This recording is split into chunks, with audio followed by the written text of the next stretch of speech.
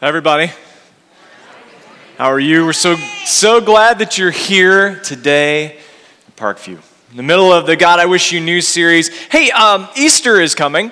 Did you know this? We do this every year. We do this thing called Easter, and it's sarcasm. It's okay. Don't worry about it. Anyway, Easter is coming, and we want to help you with something this Easter. In your bulletins, there's a tear-off card.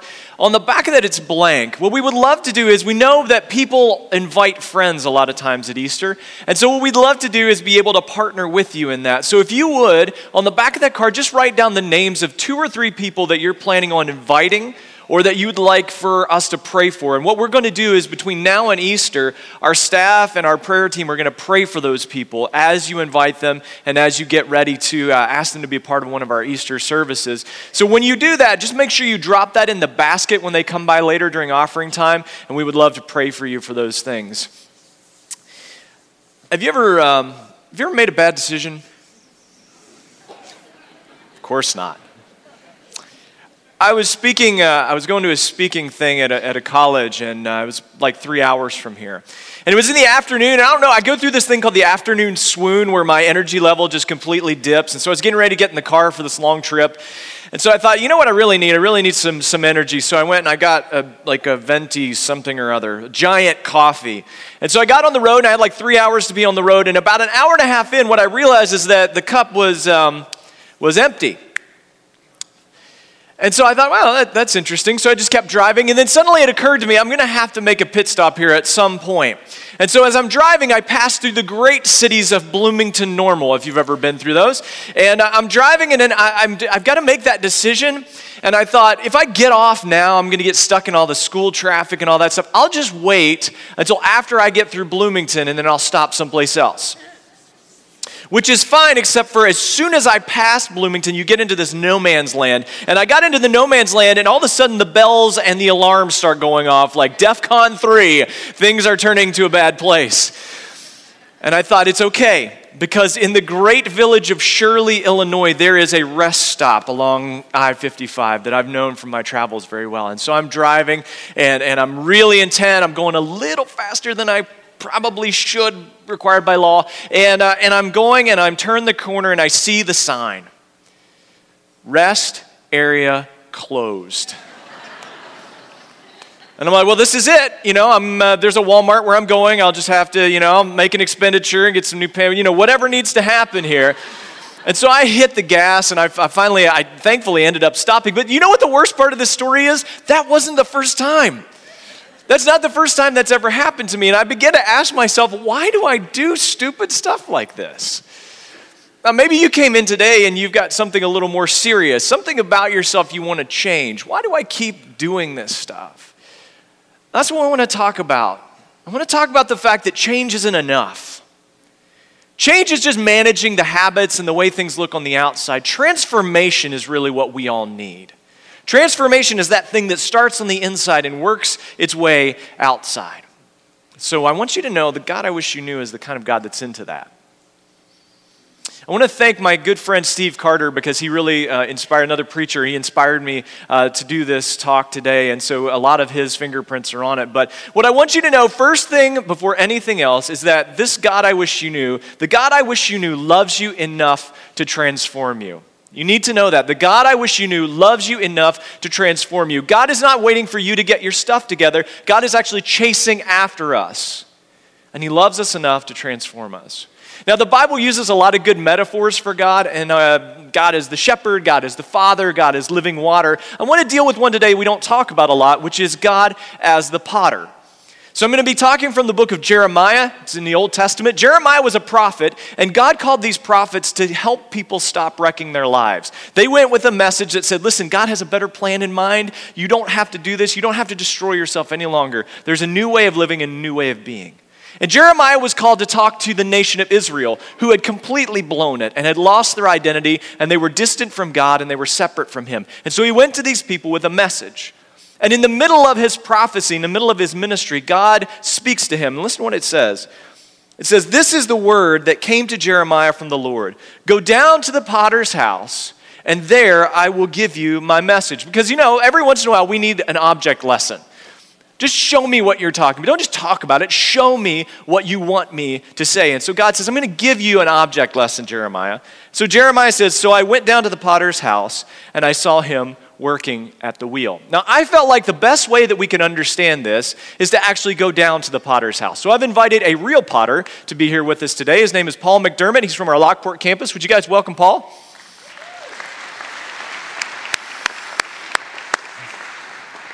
Welcome back. Good to see you. Glad you made it. I went to Paul's house actually because when I was planning for this message, I wanted to know what it felt like to actually make something. And we took a video crew just in case it went horribly wrong, but it didn't, so we have no video, so I'm really sorry about that. I will tell you this, nothing like the movie Ghost happened while I was there, which is good. Like, I wasn't expecting that, I suppose. It was good. But one of the things I learned about as we started to work with the pottery and as I started to work with my hands on this stuff is that pottery doesn't start at the wheel. It doesn't start where it gets shaped. It actually starts with this. It starts with the clay. Now, back in biblical times, when Jeremiah was talking, there was no such thing as plastic. There was no such thing as Target. There was no such thing as Pottery Barn. And so for people in biblical times, everything they ate and everything they drank came from a piece of pottery. So if you don't have pottery, you don't eat and you don't drink. Which, if you don't know what that means, it means that you don't live. And so clay was of ultimate value. And that also meant that potters were like the Steve Jobs of the biblical world. Like, they made all the money because without them, what you gonna eat? What you gonna drink? You got to survive, and so I'm the guy that provides you with the utensils for survival. And so a potter would go out and find clay. He didn't go buy it somewhere because they just didn't sell it anywhere. He would go out, he would find the clay, and he would dig it up. And then he would bring it back to his house, to his shed, to his pottery barn, so to speak, and he would clean out all the rocks and twigs and leaves and everything, and then we'd take it and he would let it sit. He would let it sit on the shelf for sometimes a year, sometimes 2 years, until it had finally softened and matured to the point where it can be used. Now listen, in this story, just to give away the end, God is the potter and we are the clay. And one of the problems we have as clay is we want to be transformed and we want it to happen before breakfast tomorrow. We are impatient clay. We do not want to wait. And that's what makes God the great potter, because he knows exactly when the right moment is to actually take it off the shelf and put it into practice. And so the potter would let it sit and would let it wait. And then once the pottery was ready, he would take it and he would begin to knead it. Now, if you know about bread making, you knead bread, but this is different. The potter would actually get his elbows right at his sides and really wedge in there and use all of his strength, use it from the hips out, and he would begin to push and press with his palms. He would make something called the ram's head. It's a little ball. He would begin to push it together with his palms, and what he's doing is, while the clay sat there on the shelf, all these little processes were going on, and it created air bubbles. And these bubbles spread throughout the clay. Now, if you don't get rid of those and then you throw it in the oven to make the pot, it'll blow up. And that is no bueno, okay? That's not what you want to see happen. And so he would get in there and he would begin to press some of those things out. He would begin to press those air bubbles out, slowly but surely, getting all of the imperfections and impurities out. And so when God begins dealing with us as the clay, he begins pressing on us to push out some of the stuff that doesn't belong. God is saying to Israel, I am going to begin to press out some of that pride, some of that arrogance, some of that stuff that's going to destroy you in the end.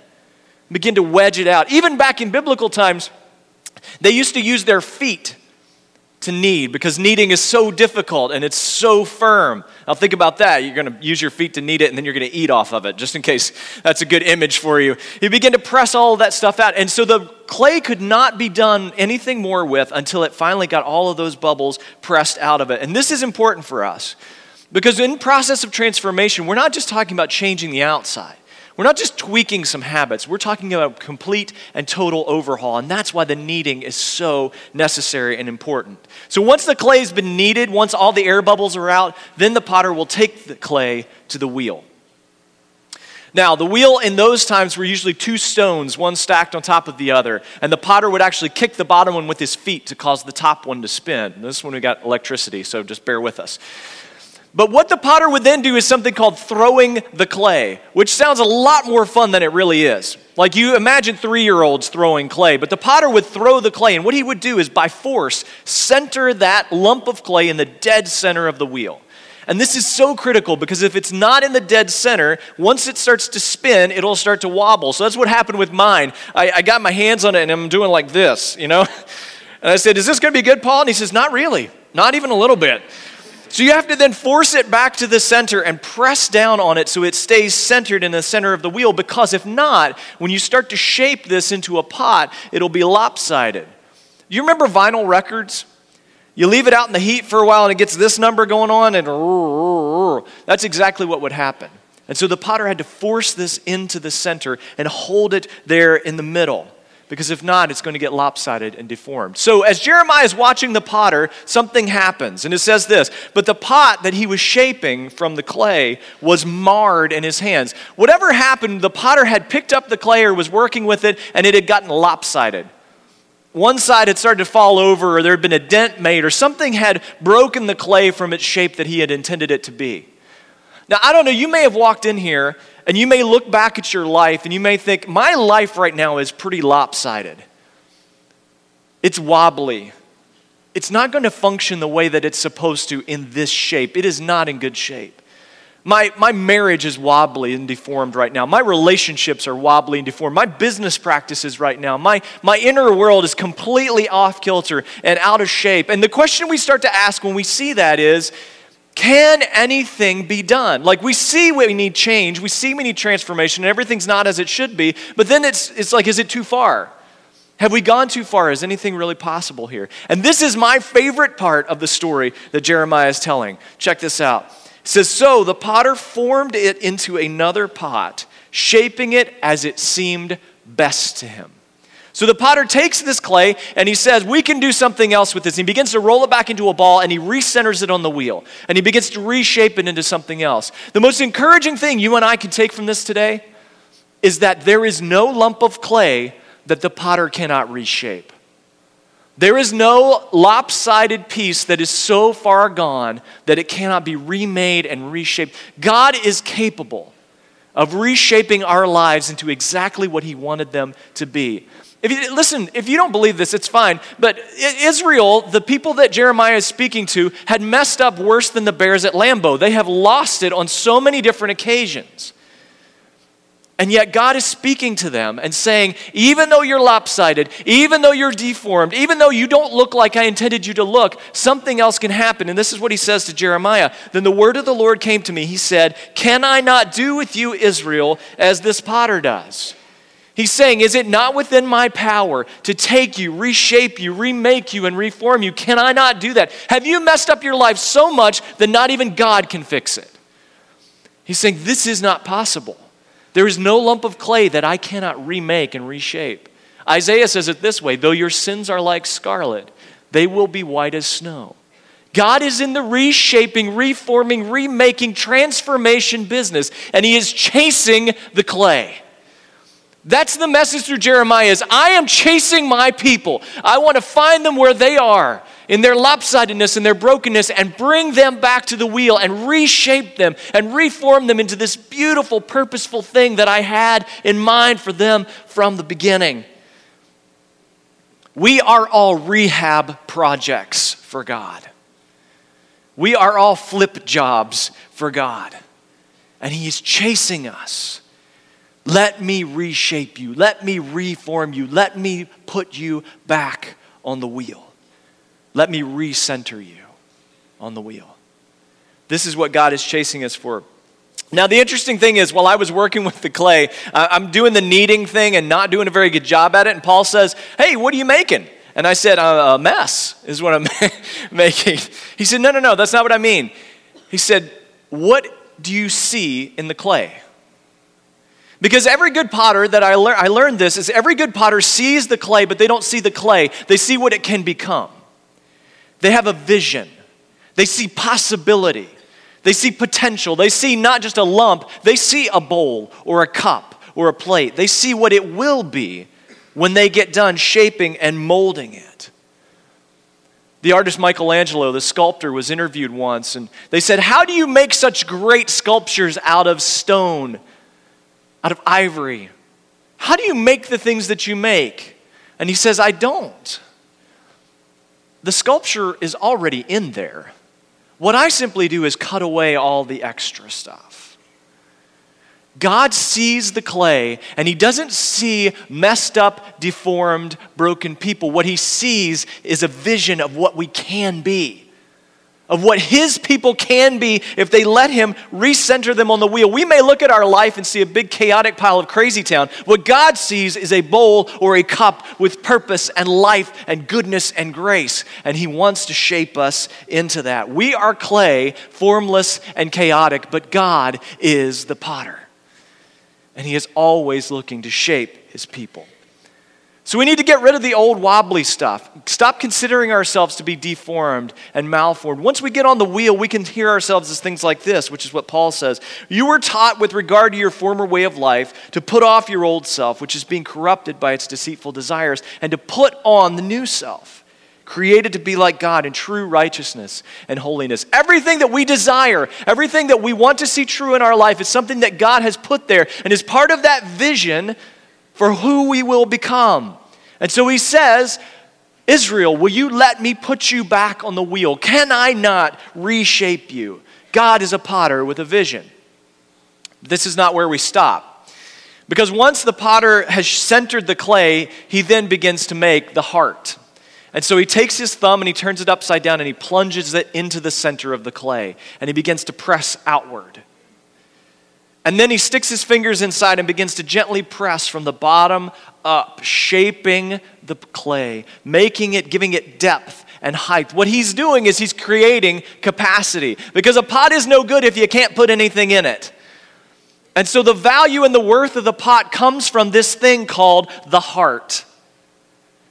This space where stuff can go. That's what makes a pot a pot. That's what makes it useful. And so God begins to shape the inside out. Because for most of us, the reason we don't have that transformed life is because we don't have the capacity. And every good potter will tell you the capacity of a pot is directly related and dependent on the size of the heart. So God begins to recenter us and reshape us, and we're like, all right, remake us. And he says, the first thing I'm going to have to do is give you some capacity, give you some space, give you some ability to hold things, ability for me to fill you and be a part of you and be in you and shape you from the inside out. You've got to let me change your heart. Now, this is very important because a lot of times we think that God only works by force, that the only tool God carries in his toolbox is a sledgehammer.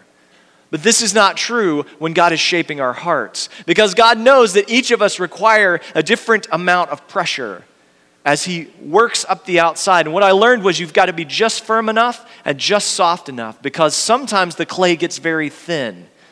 And if you are too forceful, it will break and it will mar. So God is not just a God who works by force, he is also an artist who gets in and delicately shapes us from the inside out, giving us the capacity. Because the truth is, for the transformed life we all want, we've got to have better capacity. And the reason I know this is because there's some of us with exercise equipment at home that has clothes hanging on it. Let's just be honest. If we could change and transform ourselves, we'd already done it, right? God says what you lack is not energy or ability. What you lack is capacity. You don't have the heart and the motivations to do what it takes to transform your life. So let me reshape and open your heart so that I might begin to work from the inside out in your life. Here's the promise through Ezekiel. It says, a new heart I will give you, and a new spirit I will put within you. I will remove from your body the heart of stone and give you a heart of flesh. God knows the life and the purpose we were all meant to have. He had the vision for that. And he also knows this is the heart that you're going to need in order to have that come true. Let me shape that from the inside. Let me make that capacity in you. So the next step after that, once the pot is centered and shaped and the heart is created, the next step is to cut away the excess. See, just because you've got something that looks like a pot doesn't mean that everything belongs. Doesn't mean that everything needs to be there. And so what the potter will do is as the pottery is spinning, he'll take a sharp tool and he'll drag it along the bottom of the pot and begin to cut off all the stuff that doesn't belong there. Because some of it is about our capacity, some of it's about changing our shape, but some of it is about clearing out things that just don't belong. And this is where the reality of our life really starts to kick in, because some of it is that we've gotten lopsided and deformed, but some of it is we've gotten overed. We are mired in excess. There's too much extra clay. There's too much extra work, too much extra effort, too much extra stuff. And God says, if you want me to make you into who you're supposed to be, there's some stuff that's got to go bye-bye. So let me cut out the excess, the stuff that makes you live against the vision I have for you. Let me help you learn how to do Sabbath again. One of the main things that Israel had lost was the ability to take a day and rest. They'd gotten overworked and overbusied, and they thought that if they kept pushing hard enough, they would be able to change themselves. And so they neglected Sabbath, and God said, I created it so that you would be who you were supposed to be. And you've lost your identity because you've lost that. You've forgotten that you are not God, and that your efforts to run the world are not necessary. I got this. And so he begins to cut away the excess until all that's left is this beautiful shape. Now, once he's done, you've got something that looks quite useful, doesn't it? The depth, the edges, the shape, the lines, it looks beautiful. But if you were to try to pour something into that right now, that would not be good because it's soft. Even though on the outside it looks like it's ready to go, in the inside it is still too soft and too wet. And so what the potter will do then is let it dry and let it sit and let it wait. And you know we're impatient clay. And he lets it wait until it gets to this point called leather dry, where you could touch it and it's not tacky anymore. Because the outside may look beautiful, but the inside needs to dry. And this is one of the big challenges about transformation is we can get to the point where everything on the outside actually looks like it's going just fine. But on the inside, things are still soft. And they're not ready for the pressure of having God fill our capacity. I've been reminded of this week because, I can get to the point where I'm like, you know what, things are going really well in my life. The best way you can test transformation in your life, if you feel like everything's going well on the outside, go get some IKEA furniture and put it together. I said things, I created phrases and language for that piece of furniture that I don't even know if it's English, but in frustration, the stuff that was in me began to spill out. And I love what Jesus says about this. He says, if you want to talk about transformation, but the things that come out of a person's mouth come from the heart. My heart is still in process, and I'm in that drying stage where God is letting me wait and sit until it's time to move on to the next step. What I realize most about myself through this whole potting process is I'm not patient enough to be my own potter. I want to rush ahead. I want to go ahead and take that and throw it on my table and throw some fruit in it and just be excited about it. It doesn't work that way. There is waiting. Spiritual transformation cannot be microwaved. You can't just DVR it and fast forward to all the good parts and skip all the commercials. It takes time. It is a process. It's not a moment. And so the potter lets the pot dry until it gets to leather dry, and then when he knows it's time, when the potter knows he's waiting for the right moment, when it's just right, he takes it to something called the kiln. The kiln is a giant oven that runs at like 1,800 degrees. And don't bake a cake in that, by the way, just in case you were wondering. Like, it's not going to be quicker, it's going to be burned. And so he takes the pot to this 1,800 degree oven and he puts it in there. And when the potter puts the pot in that oven, he is burning off all the impurities, all the extra, all the stuff that kind of clung to the pot as the process was going on. He's burning off all of that stuff. And when the moment is right, when it's baked just enough, he reaches in, not with his bare hands, reaches in, pulls it out, and sets it down, and he lets it wait some more for a day, maybe two. And then he takes it back to the oven and stokes it up to 2,400 to 2,700 degrees. But before he puts it in this time, he puts the distinctive markings on it. The paint, the glaze, the things that make it what it is. And then he puts it back in And once that process is done, he pulls it out. So after all of the waiting, and after all of the kneading, and after all of the centering, and the cutting of the way of the excess, and the making of the heart, then you get this. You get something beautiful, something with color, something that is smooth to the touch, something that's purposeful, something with capacity. You can do all kinds of stuff with this. Fill it with fruit if you want. Put a plant in it. Bowl of cereal, I don't know. You need a matching spoon that looks like, a Viking spoon. But, you can do a lot of things with this. And we see this beautiful thing. And so when you look at the life of someone who has been transformed, it looks like this.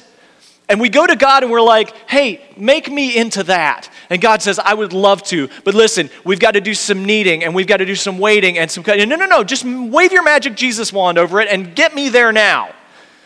And at that point, God's like, I don't think you're looking for me. I think you're looking for a genie. Because there's a process here. Every person that has been transformed, every person whose life you look at and go, I want it to be like that, has been through the waiting, has been through the kneading, has been through the centering and the cutting, and they've been through the fire.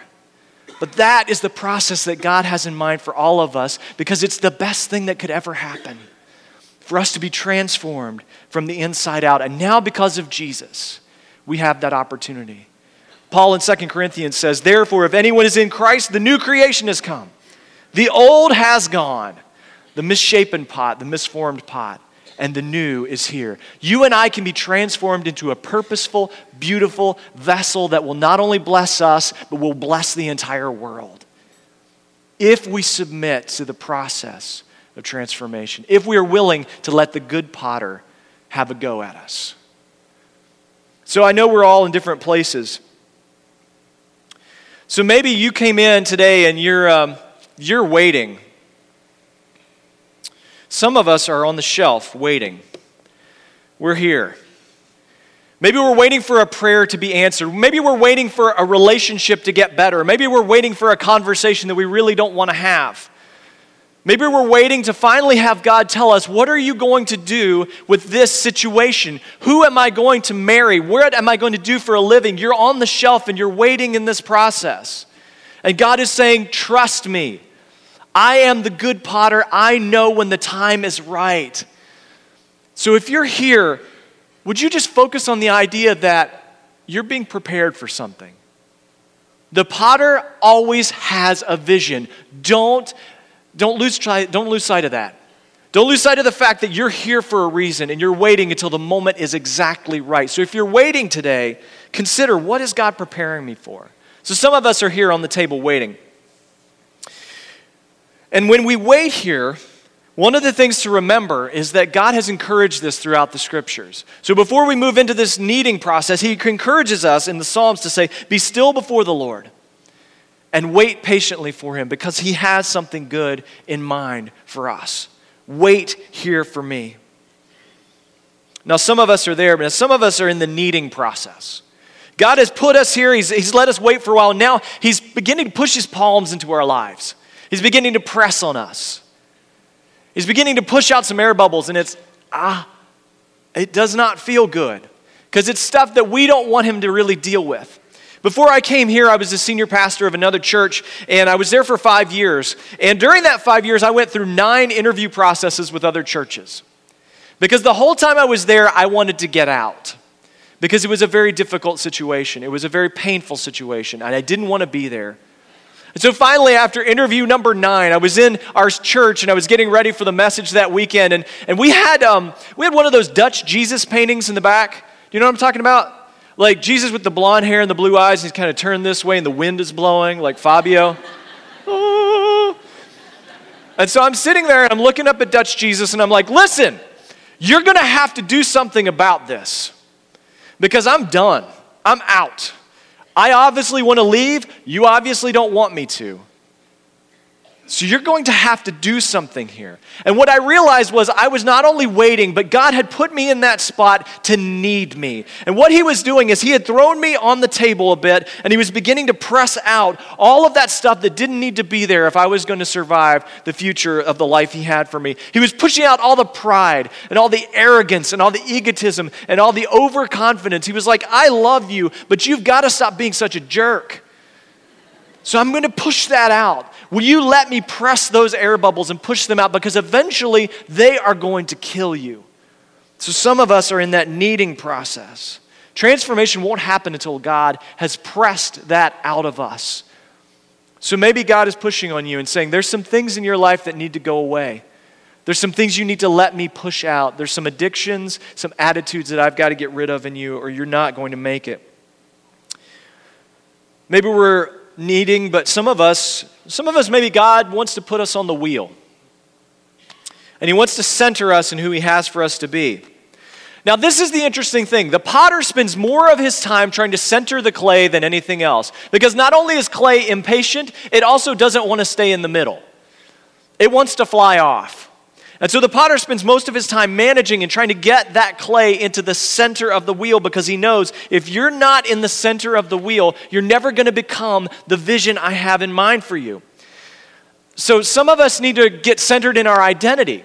We need to get centered in the fact that we are not a failure or a mistake or beyond repair, but that we are God's beloved.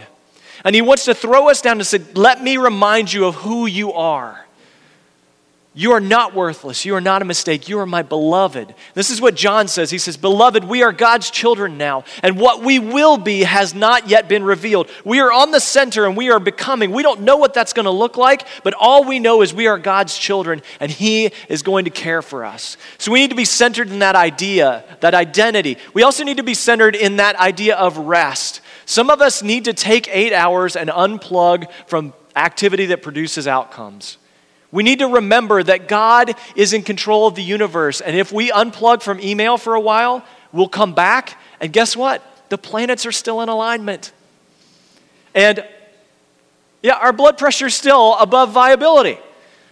That we are not the ones running the world. And the more we are able to unplug and let him center us in rest, we'll realize who he is and that we can trust him immensely.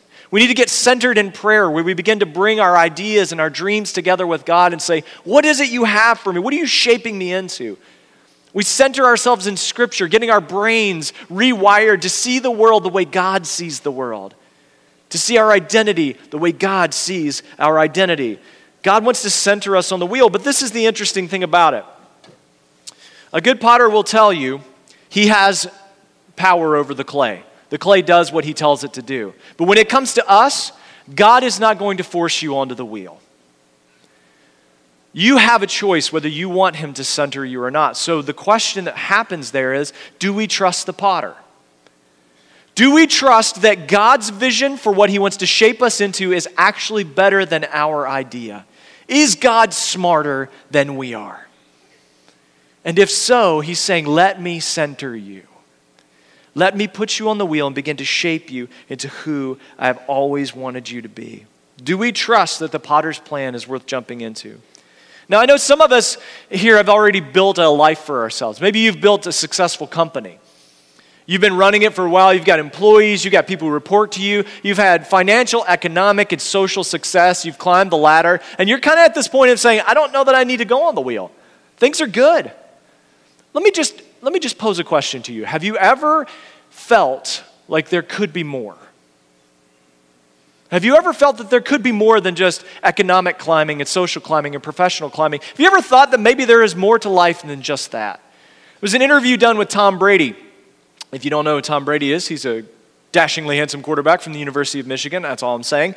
But Tom Brady has been so successful in his career, winning Super Bowls, married to a supermodel, has got this super life. And they interviewed him, and he said something at the end of the interview that was amazing to me. And he said, I still feel like there are some things that I don't have. I'm still not really satisfied.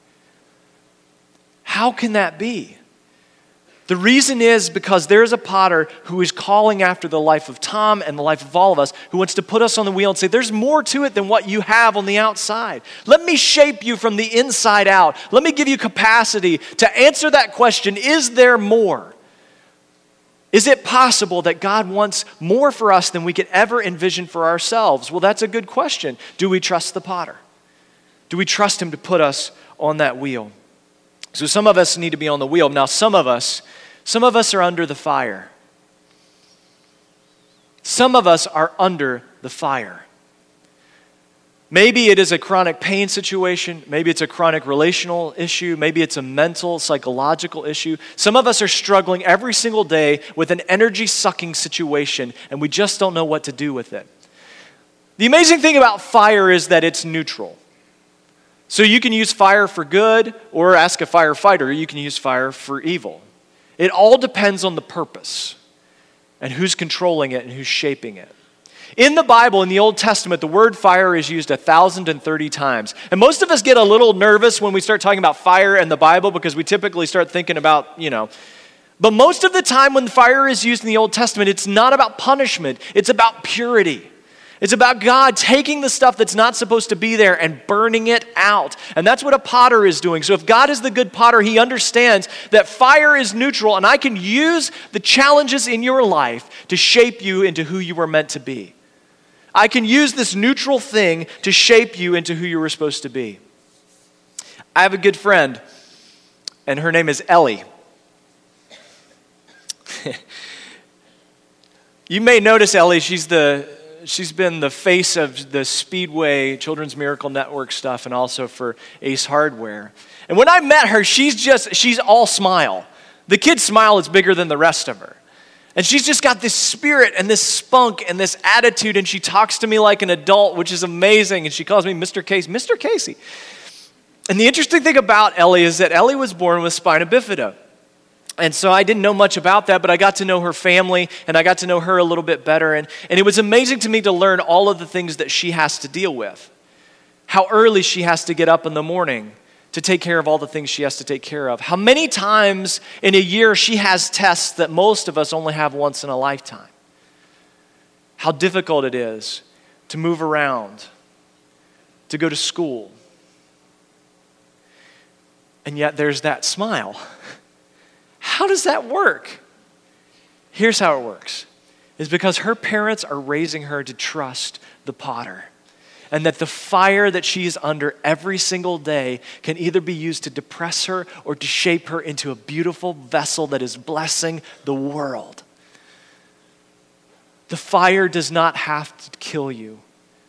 It can shape you. And so if God is the good potter, he knows exactly when to pull us out of the heat. And pull us out, and he shows the world, this is what I can do with all of the darkness and all of the situations that had come. I will take formless clay, shape it into a beautiful ribbon of light, whether it's Ellie or it's you or myself. I'll shape it into something that battles against the darkness that most of us live in every single day. The fire can be good. So if you're under the fire, know the potter is there, and he's ready to pull you out when the moment is right, when you have become who you're supposed to be. I don't know where you are. Maybe you're on the table waiting. Maybe God is beginning to need you, and he's pressing on some stuff that you just don't want him to touch. I get it. We've got to understand, when God hurts us most, he also heals us most. Maybe you're on the wheel and you're having trouble staying centered because you're fighting against the potter because you feel like you've got a better idea than he does of how this is supposed to go. Maybe you're in the kiln. Maybe you're in the fire.